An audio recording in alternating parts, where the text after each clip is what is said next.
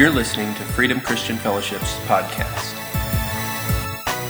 To give you just a little bit of context around this, Genesis 26, what took place here in the land of Gerar, which the Philistines occupied, and Isaac was still nomadic in so many ways. He was living on the land where he could, as God blessed him, and he was raising his family and his flocks and his herds that God had blessed him with.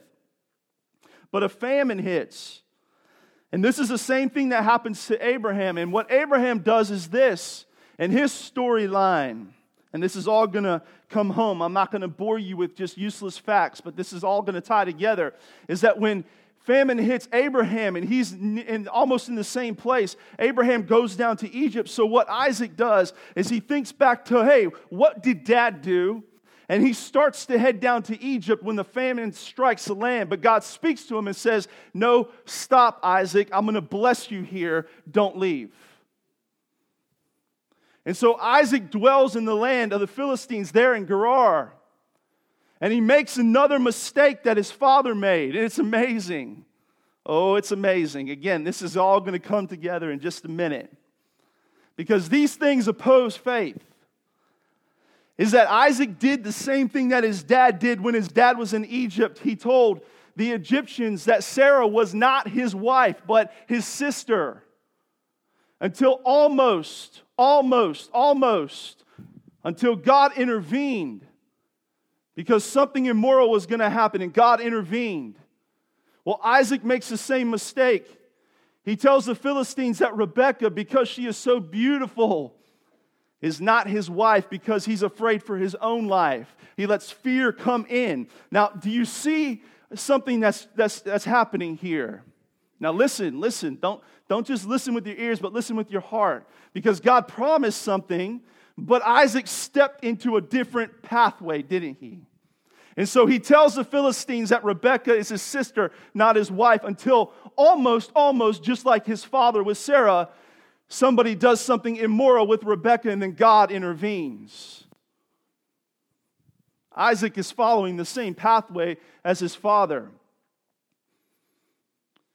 The Bible tells us that in that time, what happens is that God begins to bless Isaac to the place where the Philistines say, you can't stay here anymore. Abimelech, which is a title for a king of the Philistines, the king of the Philistines, goes to Isaac and says, listen, you can't stay here any longer. You become too powerful, too great. So Isaac begins to go out into the valley of Gerar. He just gets out of city limits and he goes into the valley. He takes his herds. But he remembers that his dad had dug some wells. Now the significance of wells was this. It wasn't just a sign of your prosperity and your wealth, but it was a necessity for people who were shepherds. They had to have places where they could draw their flocks to graze, but they could also drink and supply water. It was a life source for their family and for their flocks. And so he remembers that Dad dug some wells, and he sets out to reopen the wells that his dad had dug. And I want to pick up in the scripture and read this to you in Genesis 26, verses 17 through 21. It says this, so Isaac moved away from there and encamped in the valley of Gerar where he settled. Isaac reopened the wells that had been dug in the time of his father Abraham, which the Philistines had stopped up after Abraham died, and gave them the same names that his father had given them. Isaac's servants dug in the valley and discovered a well of fresh water there, but the herders of Gerar quarreled with those of Isaac and said, the water is ours. So he named the well Esek, which means that they disputed with him. And then he dug another well, but they quarreled over that one also. So he named that one Sitnah. He moved on from there and dug another well, and no one quarreled over it, and he named it Rehoboth, saying, now the Lord has given us room, and we will flourish in the land.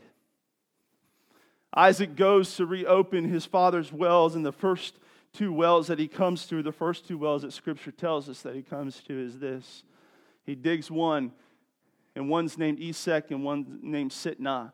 And both of those words have similar meaning, and they mean struggle, contention, quarrel. because the herders of the Philistines had fought over them, and they said, no, these are ours. Even though they had stopped them up, even though they had rendered them useless, even though they had done it spitefully, they said, no, you can't have this. Even though it was rightfully his, you can't have it. And they caused contention, they caused dispute, they quarreled over it. Until he comes to the final well.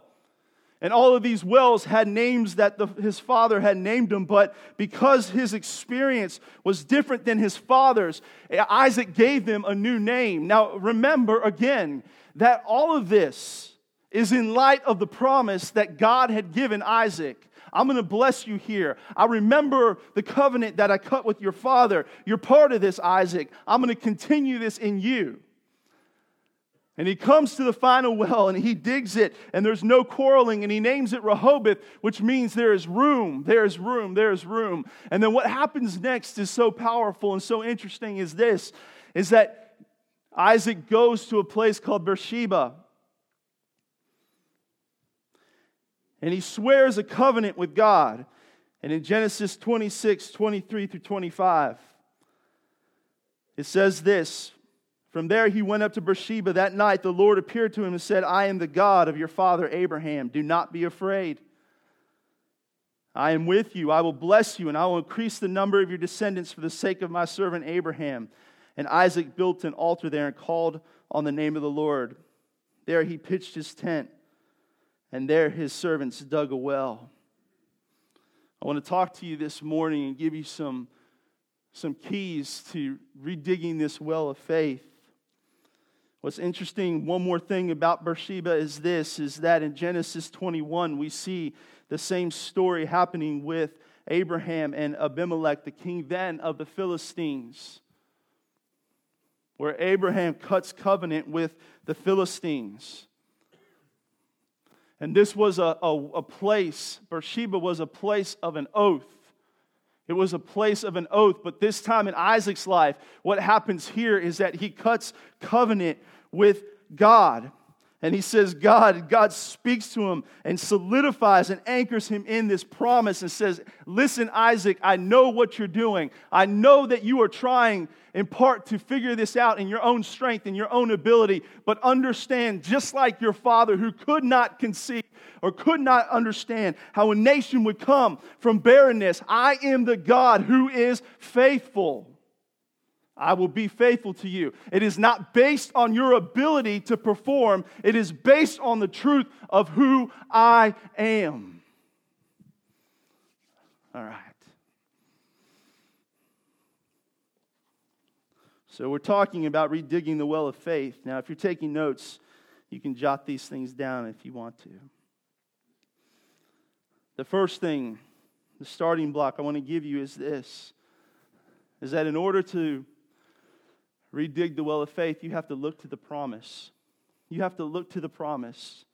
You can't look at the obstacles. You can't look at the things that aren't happening. You can't look at the shortcomings of your emotions. You can't look at the lack of your resources. You have to look at the promise.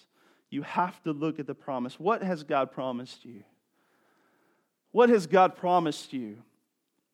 What has He spoken to you? Is it something about restoration in your marriage? Is it something about your children? Is it something about your future? Is it something about your health? Is it a promise of His security to be with you through the hard times that you might feel like you're walking through? What has God promised you? In order for the well of faith to be redug in your life, in order for the well of faith to be redug in this house, we have to understand what God has promised us. Because this is the truth, that this narrative in Genesis 26 looks quite differently if God is not in the middle of it. And we know from Isaac's life that he wrestled with a lot of things and he tried to figure out a lot of things in his own ability and his own strength. But the narrative looks completely different if God is not speaking. And for every one of us, in order for faith to grow, we have to anchor ourselves and look to the promise. So what is God saying? And if you don't know what God is saying, then that has to be the cry of your heart. God, what are you saying to me? You need to be in the Word. You need to be in prayer. You need to spend time to listen. You need to cut other things out until you hear what God is saying. Faith does not work based on our assumptions. It does not work based on our feelings. It only can be anchored to the truth of the one who is unchangeable and the one who fulfills what He says He will do. What has God promised you? The second thing I want to direct you to in this topic of looking at the promise is this. What is the ground where you are sitting? And I want you to think about Freedom Christian Fellowship. And in the ground of this church, there is a well of faith. As a matter of fact, some of you are new, a lot of you are new, and you don't know the history of this church that much, but this church was started by two wonderful, fantastic, powerful people, Pastor Monty Hanks and Pastor Marla Hanks. And what was in the ground of this and what God did in the ground of this, and this is what is reflected in our vision, was a well of faith. This is where I learned faith, really to walk in faith. This is where I learned that God is healer. And that's challenging sometimes. Oh, that's challenging, isn't it? But He's healer. This is where I learned that God is freedom. And in the well of this ground, the promise of this ground, there is a well of faith. There is a well of healing. There is a well of freedom. There is a well of salvation. And sometimes we have to look at where we're sitting in the same way. And isn't it amazing? Isn't it amazing? Think about it. Somebody dug those wells that Isaac redug. I'm getting a little preachy here, okay? So just everybody buckle up, settle down, just get in cruise control, lean your seat back. Isaac didn't dig those wells up originally. Oh, no. And in your life, I want to just direct your focus and your attention to this, is that some of you have a well that is in your family, a well of faith that has been covered up that you need to redig.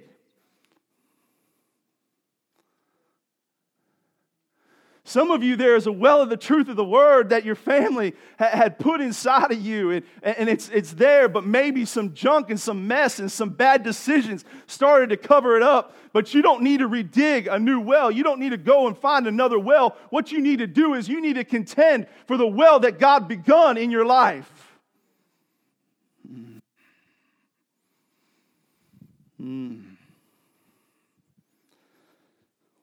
What has God promised you? Where is the ground that you're sitting? I want to talk to you, just switch gears for just a second, and I want to talk about some of the enemies of our faith. And I want to encourage you just to write these down, please. As the bulk of this message is just going to be spent about talking how we unlock our faith. But I need to acknowledge these things. The first enemy of our faith is doing what we've always done. Doing what we've always done. One of the things that almost usurped Isaac from seeing the promise of God was this, is that he started just to go into the old moves that he'd seen his dad do. He'd heard about what his dad did. He just started going into those old moves, and sometimes that's just so instinctual in our lives when we're walking through the challenge of walking out our faith, is just to do what we've always done. But here's the thing, that's not always bad. But sometimes it can handicap us. Sometimes it can limit us. And sometimes what God is saying is that I want to do something different inside of you. I want it to look different. I want it to be different. I want to give you a new experience. And this is really one of the things that I love about this narrative in Genesis 26, is though even that Abraham had dug these wells and named them, that Isaac had to come to him, and he had to, even though he redug them, he had to rename them. Because if I could just say it bluntly like this, if you're living off of mom and dad's faith, or just the history of faith that's in your family, without an expression of a new step of faith, a new action toward God, a new relationship with God, then you're probably moving in a place that's not going to lead you very far.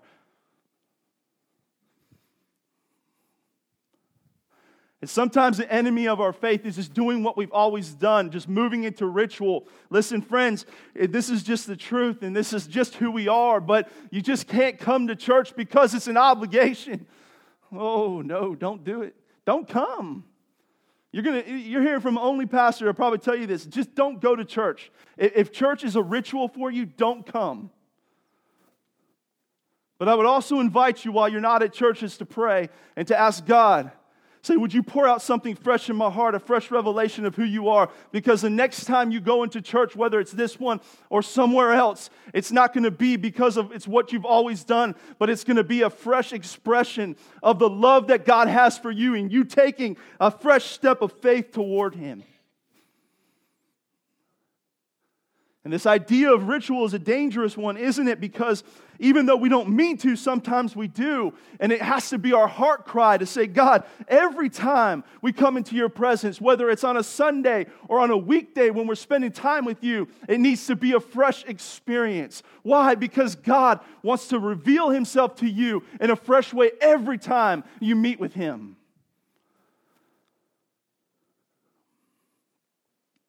The second enemy of our faith is stepping into fear.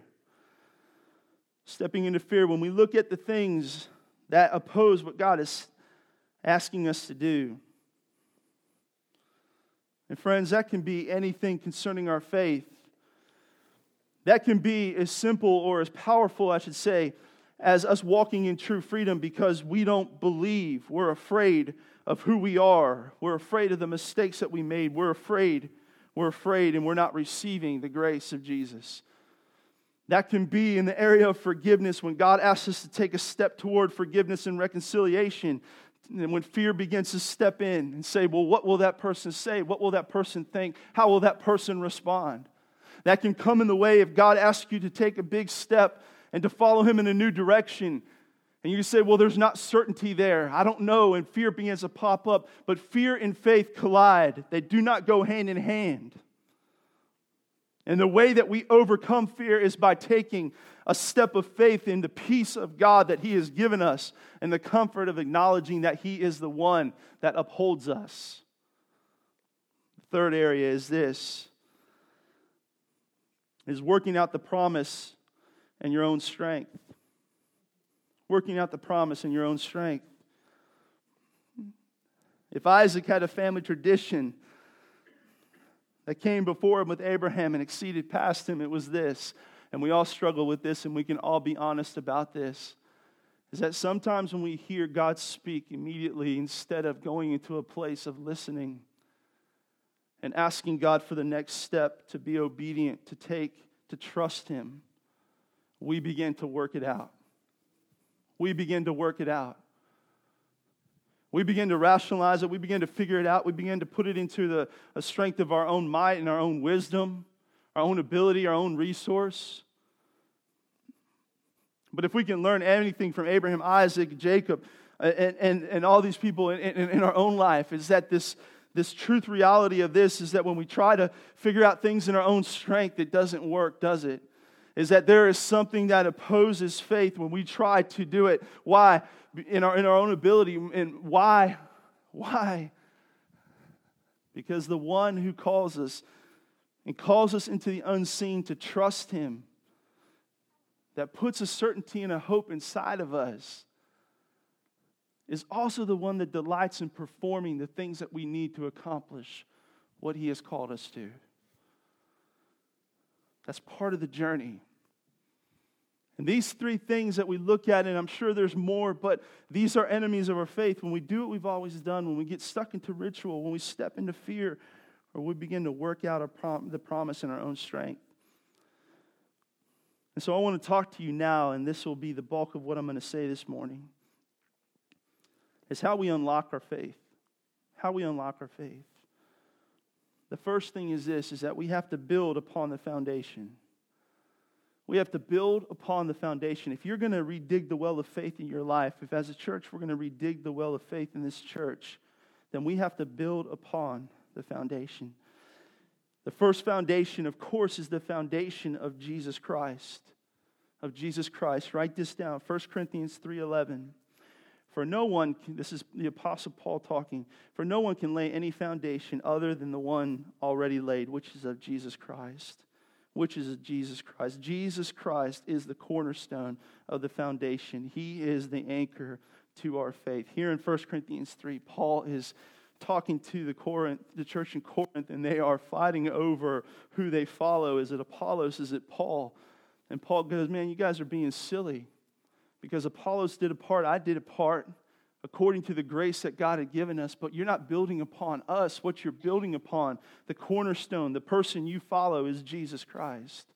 And your faith has to be built first and foremost on the cornerstone of Jesus Christ. Hebrews 11:6 says this, without faith it's impossible to please God, because anyone who comes to Him must believe that He exists and that He rewards those who earnestly seek Him. This is where our faith starts and grows from. When we place our faith in Jesus Christ alone, listen very carefully to me. He is our salvation. He is our peace. He is our freedom. He is our life. Jesus Christ is the cornerstone. He is the cornerstone. It starts there. If you're starting your journey of faith and you don't know Jesus, you need to stop and make Jesus Christ the Lord of your life.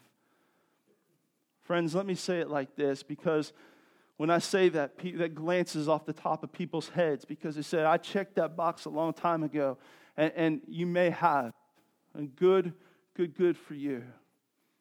But Jesus Christ being the Lord of your life means way more than just praying a simple prayer. He has to be the cornerstone. He has to be the cornerstone. He has to be the thing that your life is built upon, that you have submitted your life to. Your faith works when it is built upon the foundation of Jesus Christ. The second foundation that needs to be built in our life is a foundation of the Word. A foundation of the Word. Romans 10:17 says this, consequently, faith comes from hearing the message, and the message is heard through the Word about Christ. The Word of God is the gospel of Jesus Christ. The Word of God testifies to Jesus from the old to the new. It testifies about the risen Jesus Christ. It testifies about the one who came to earth, the Messiah, the Son of God. It testifies of that grace. It testifies of that salvation. It is the anchor to our soul. It is what we base and put our faith in. We don't place our faith on our feelings or our experiences, but on the concrete truth of the Word of God. I heard a preacher say this, it was actually in an audiobook that I was listening to. He's a pastor out of Canada. And he was saying that praying for people, and when people and believers get in and they come to a place where their faith is being stretched and they're crying out to God, the question that he always asks them is this, is that where are you anchoring your faith at? And a lot of times when we're crying out to God, and this, I don't want this to sound harsh, listen, but this is a truth that can really begin to set you free to dig that well of faith, is that we're just hoping. That's all we're doing. A lot of times when we say faith, it's almost a mystical thing that we're crossing our fingers and saying, oh God, please, please, please. But we're not anchoring in anything in the Word of God. And friends, your faith is going to work when you anchor it to the Word of God. When you anchor it to the cornerstone of Jesus Christ and you anchor it to the Word of God.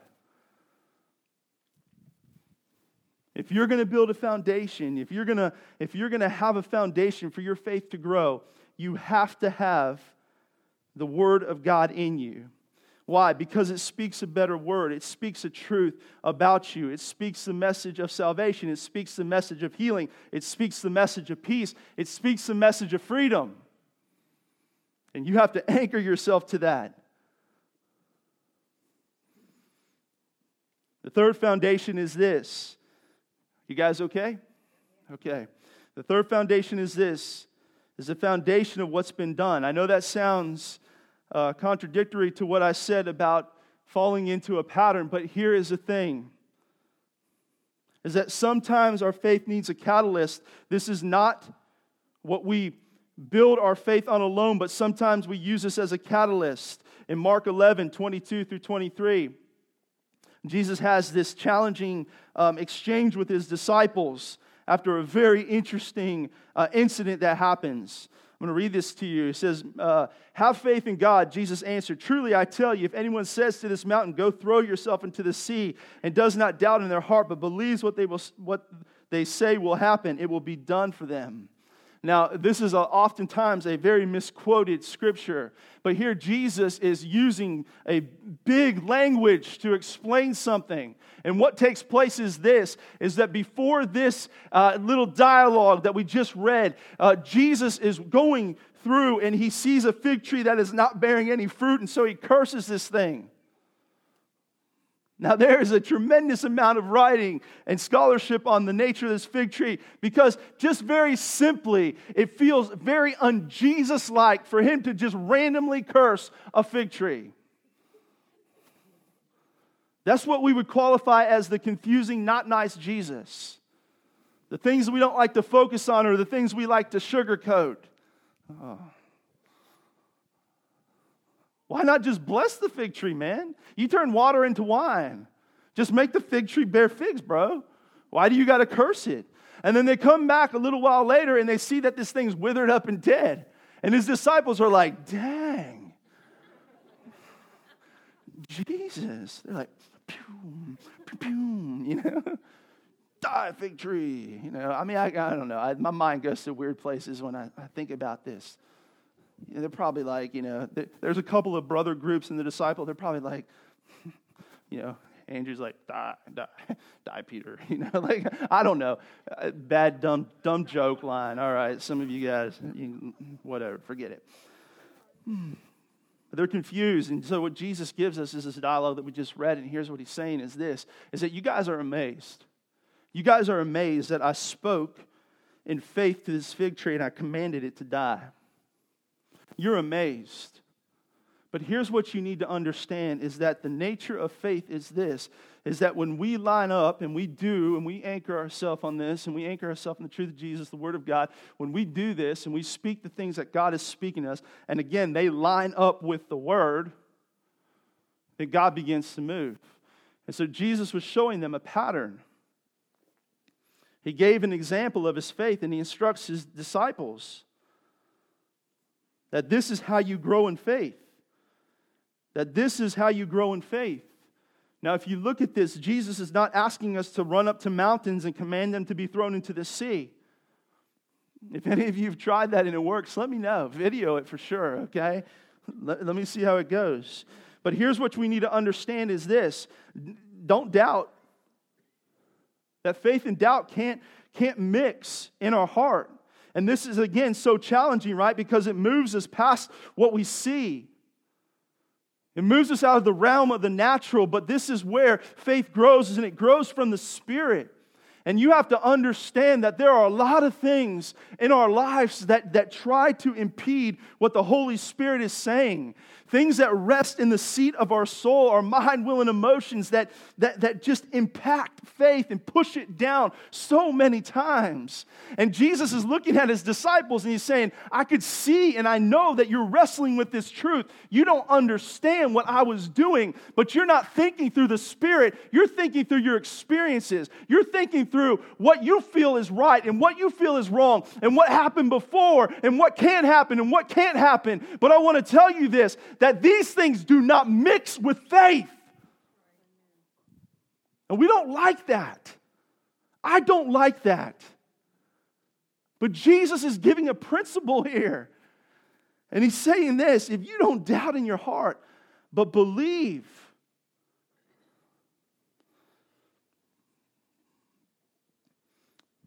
This is the principle. And sometimes the foundation of faith that's been laid before us is something that we can catalyst off of. Oh, man. Oh, man. Sometimes when we've seen God move before,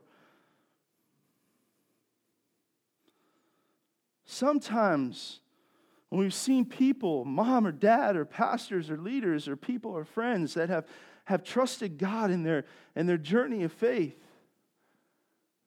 sometimes it spurs us on. It gives us a catalyst, and we can begin to grow. If that doesn't become our story, but it charges us to take a step of faith.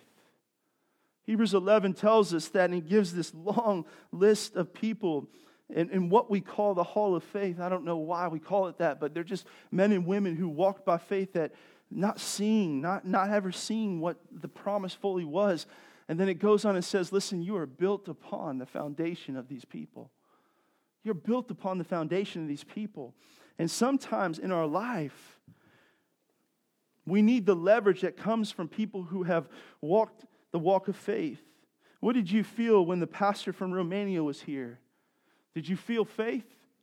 Did you feel somebody who could trust God in the impossible? Did that spur you on to something?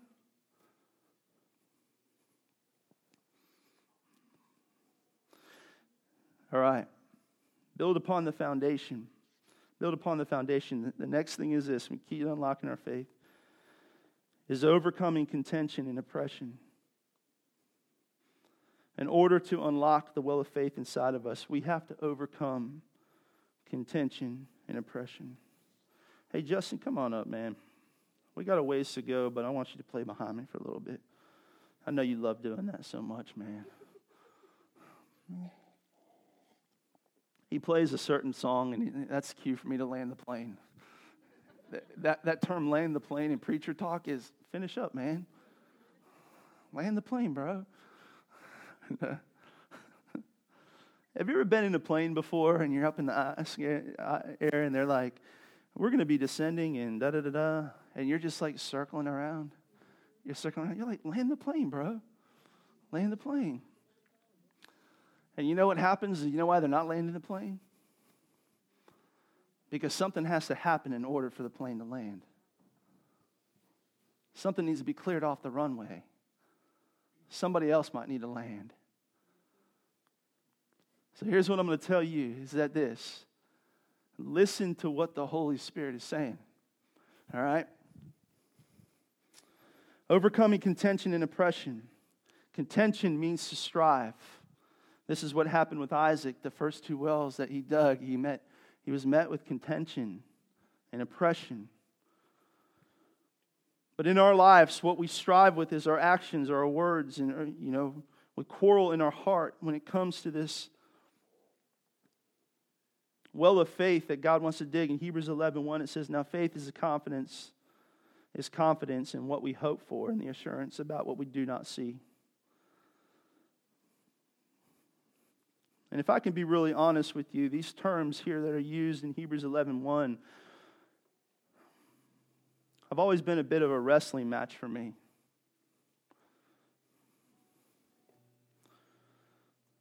Because hope is something that is a challenge sometimes, isn't it? Especially hope in what we do not see. But I want us to notice what the Scripture says here. It says faith is a confidence of what is hoped for. Confidence in what? If you can't see it, what are you confident in? What are you confident in? What are you basing your faith on? And what you're basing your faith on is the work of the Holy Spirit inside of you. The truth that you know that God has called you. If you've come into a relationship with Jesus Christ, you know He loves you. You know He is calling you. You know that He is working something in your life. That He is producing something in you. And so this confidence is in the confidence of the working of Christ in us. And we have to stay in tune with that. Because otherwise we're going to fall into a place of contention and striving for things. The assurance of what we do not see. Friends, I want to just be very honest with you is that this, again, I'm just speaking out of my vulnerability for a moment, but this is difficult. Maybe it's difficult because I'm stubborn. Maybe it's difficult because I've got control issues. Maybe it's difficult. I don't know why. I like to blame it on my parents, but it's really my fault. But for many of us, this is a difficult thing to have insurance in what we do not see. And what that means is this, is that learning to trust the leading of the Holy Spirit and listening to the Spirit, and this doesn't happen overnight. There's keys that make this happen, but the purpose of this is to keep us from getting into a place where we strive or contend for something in our flesh. And what I believe the answer is this, is to learn how to rest in the peace of God.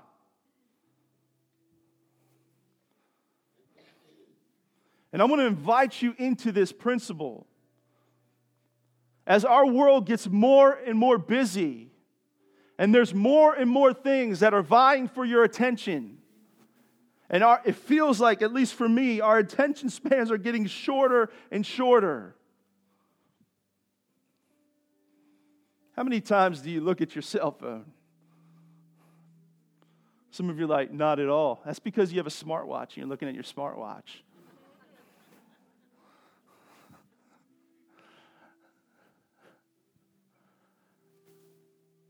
How many things are vying for your attention? And we miss the principle of this, that this call of faith, this well of faith that has to be dug up, has to come through this learning how to be at rest and peace with God.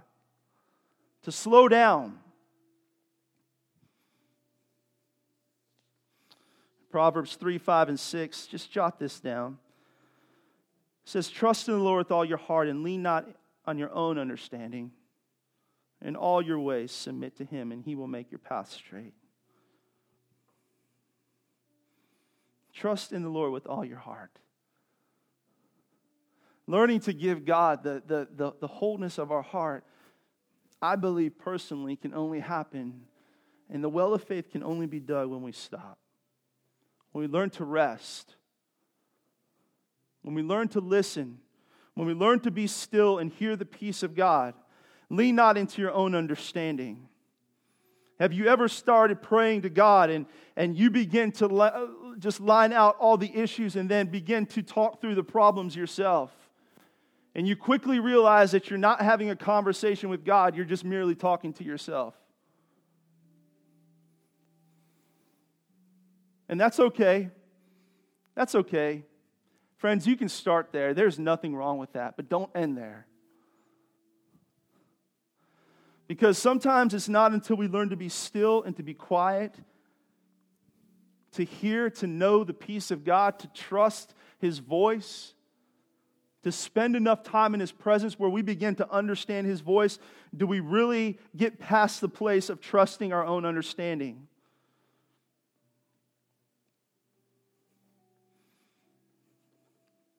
I believe that the Lord is calling our church back to prayer.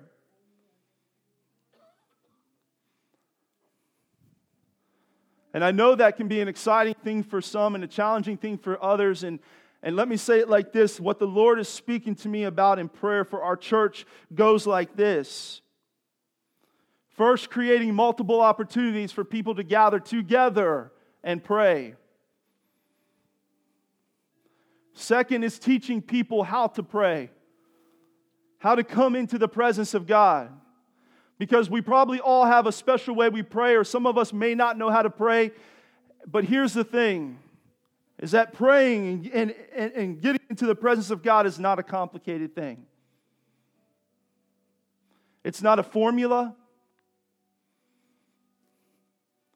It centers itself around intimacy, being still, and understanding the purpose of prayer. But the third thing is this, in order for that well of faith to be redug, friends, I got to tell you, is that there has to be a commitment to prayer. Is that we can't simply just say we love prayer and not come to prayer. That if we make times available for prayer, then there has to be a sacrifice where we come and we join together and pray. And here's what I would promise you is this, is that sacrifice of prayer, if you would make it, that it would result in something so beneficial and meaningful to your life. That you would begin to see a well of faith being dug inside of your life that helped you to begin to anchor yourself to the trust, the calling, the peace, and the freedom of God. Part of moving past contention and striving means this: that there are sometimes some difficult things that are learned in our faith journey with contention and oppression. That there are times that we take a step in faith and we're met with some pushback. And the key here is this: as much as rest is important in overcoming contention and striving and learning to hear the voice of God and getting into a place of the sacrifice of prayer, sometimes not giving up is just as important.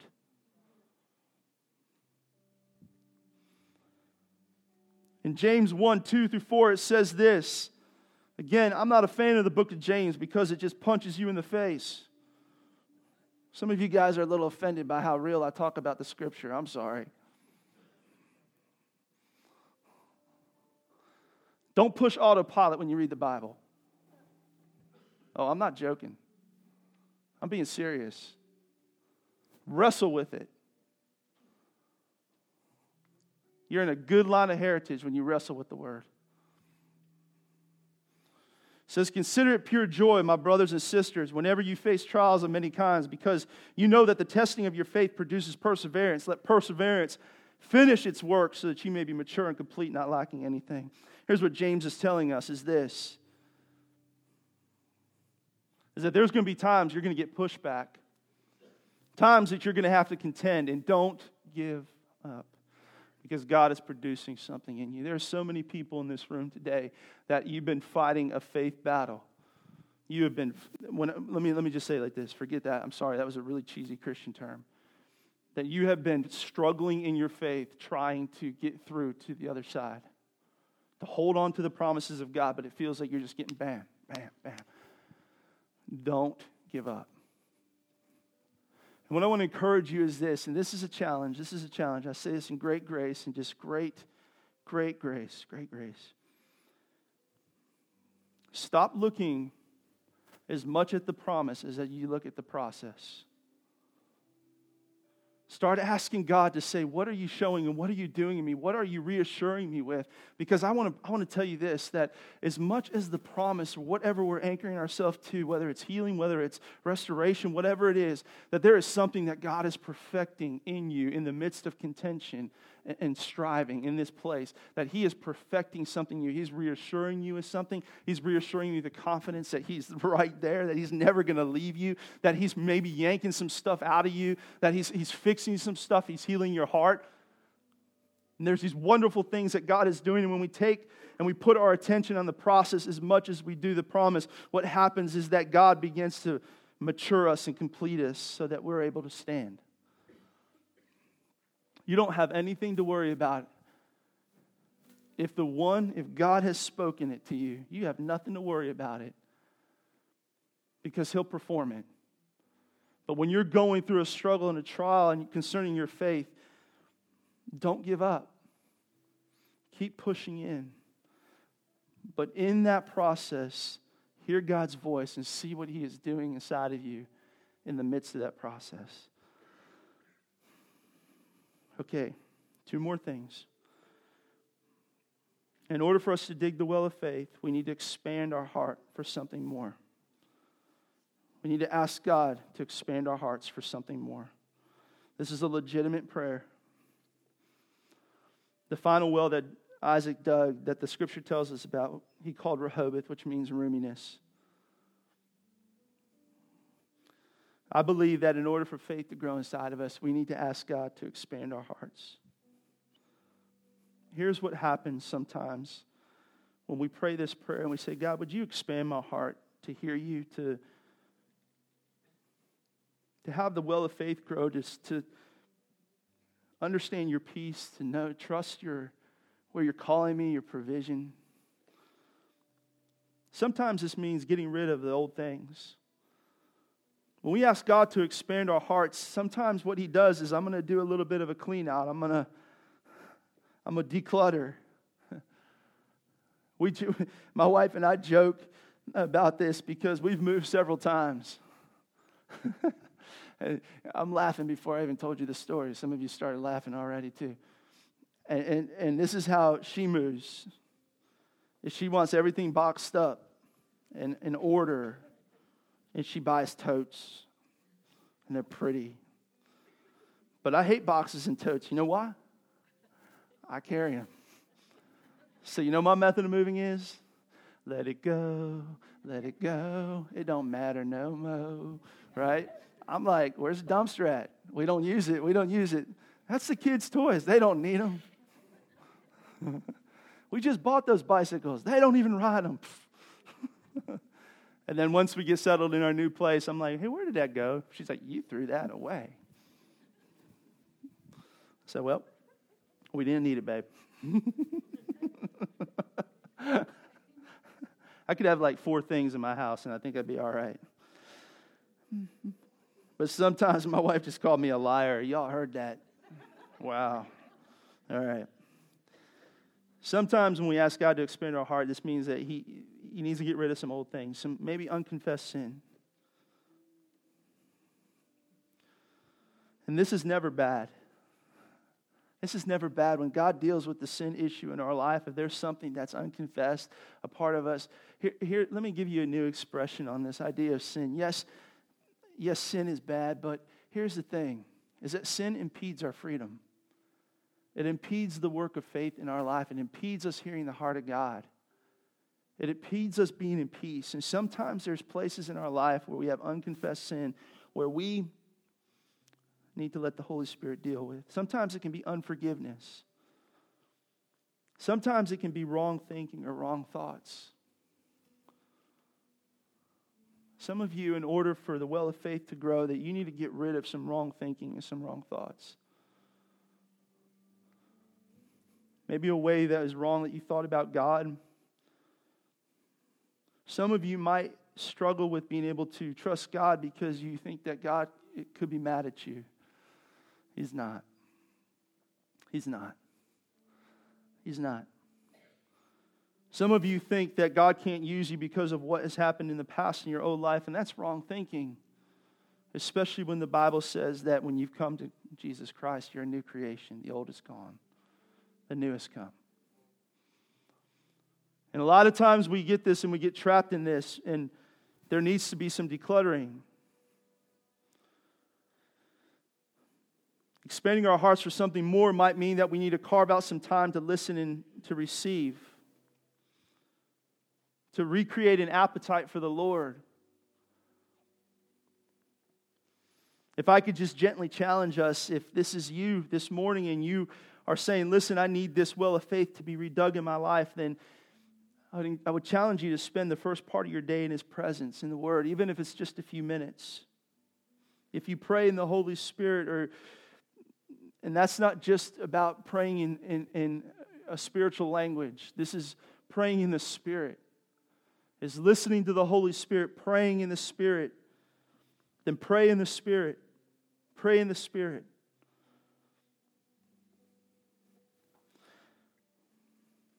Ask the Holy Spirit for a deeper revelation of Jesus in your life. Ask the Holy Spirit to just expand your heart and say, would you just show me the love of Jesus, the grace of Jesus in a greater and a deeper way? And as that happens, what happens is that faith begins to grow. You know, I notice this about myself, and not to use just a silly analogy here, but if I can eat one meal a day, and I'm pretty much okay, maybe I'll snack a little bit. I can eat one meal a day, but I realize that sometimes that's not healthy for me. And so in order for me to expand my appetite, what I have to do is something that I hate to do because I'm not a morning guy, is that I got to get up in the morning early enough to eat breakfast so that I can eat my lunch. I know it sounds silly. You guys are, what, you're just now learning how to adult? I mean, like, what's going on? You're eating breakfast? Oh, wow. No. I don't eat breakfast normally. It is not my favorite meal. Yes, it might be the most important meal, but it is not the most important meal to me. But this is what I find, because this is what I'll do is I'll eat oatmeal for breakfast. I like oatmeal, actually. But as I start to eat oatmeal in the morning, what happens is that I'll find that my appetite and my energy begin to expand.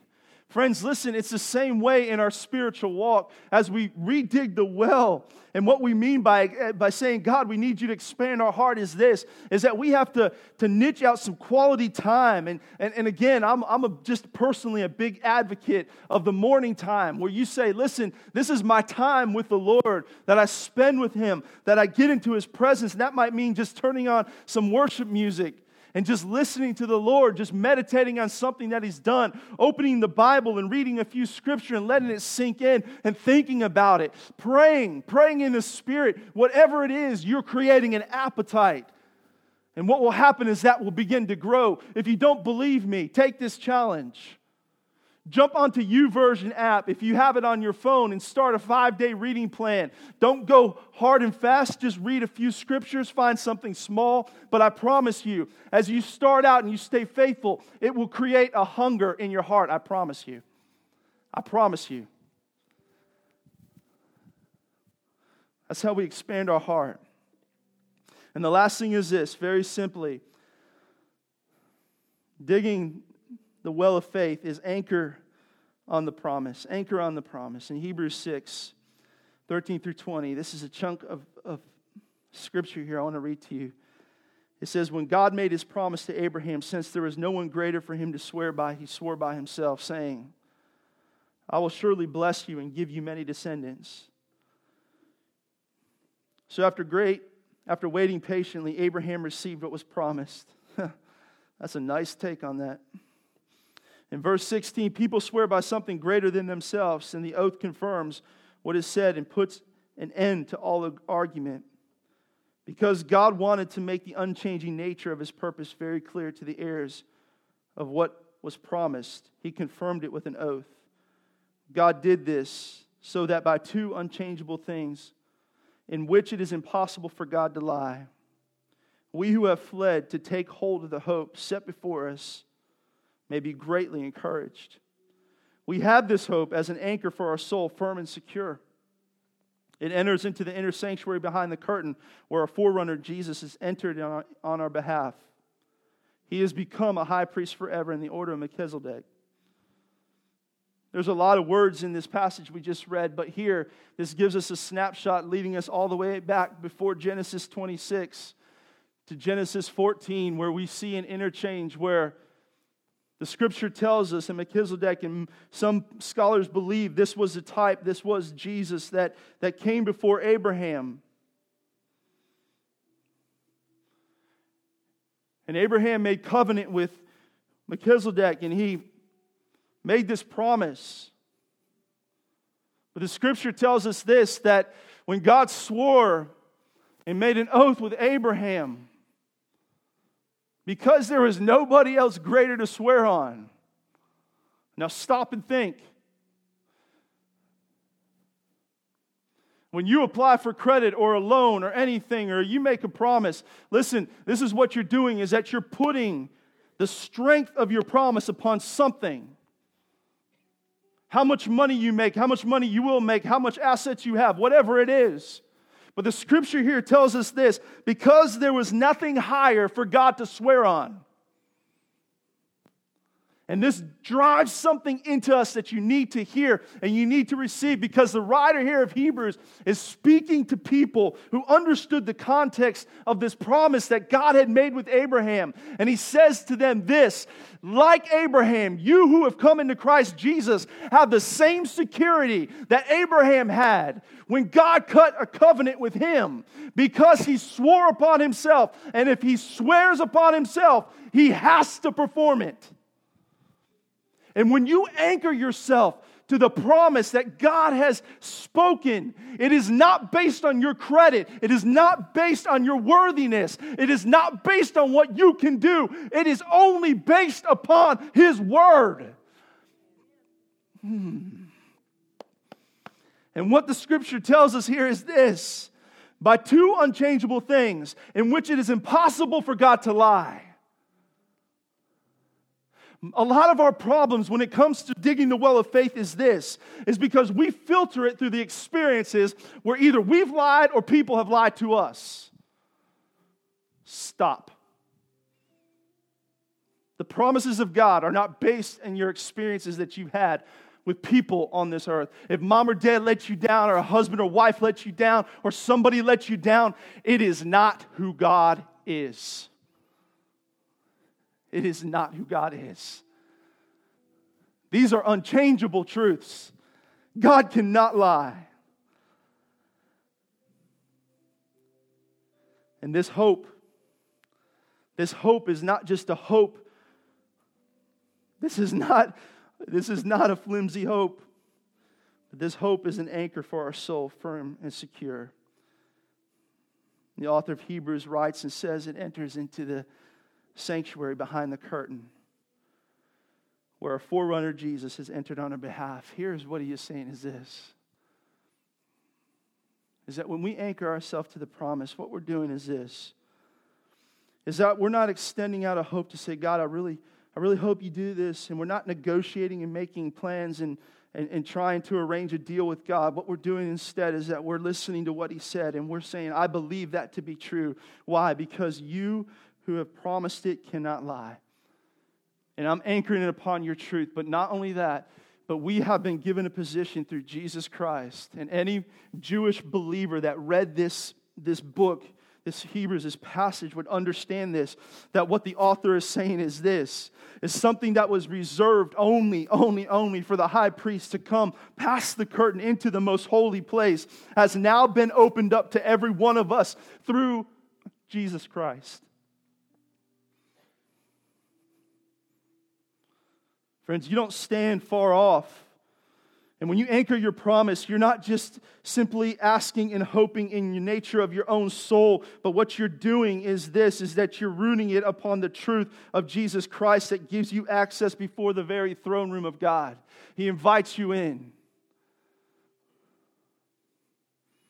Why is that significant? And I think sometimes we miss this, but I want to just dive just a smidge deeper for just a second, because, man, we're missing so much sometimes.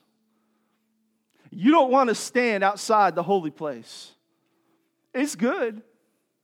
You're still going to get a little bit of like the vibe.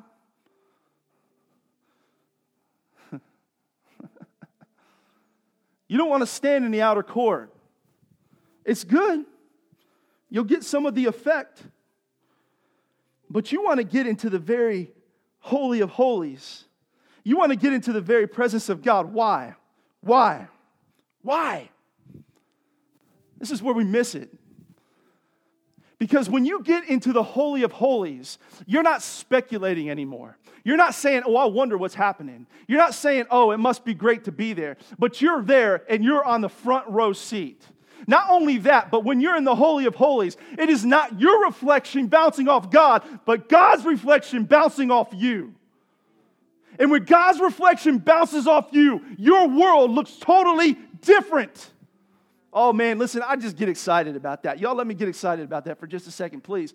Because here's the thing, is that a lot of times when we pray and we're digging this well of faith, we're doing it in the reflection of ourselves. But here's what Hebrews says. You don't got to do that anymore. You don't got to wonder. You don't got to wait. You've got access. And when we spend the time to get in the presence of God, my situation looks so much different. Oh, man. Oh, man. Oh, man. Oh,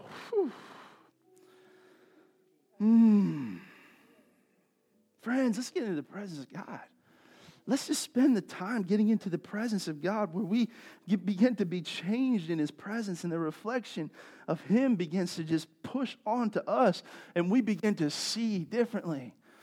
Oh, man, don't speculate on the outside. You've been given VIP treatment. All right. We all have through Jesus Christ. Everyone has through Jesus Christ. All right, let me pray for you this morning. Thank y'all.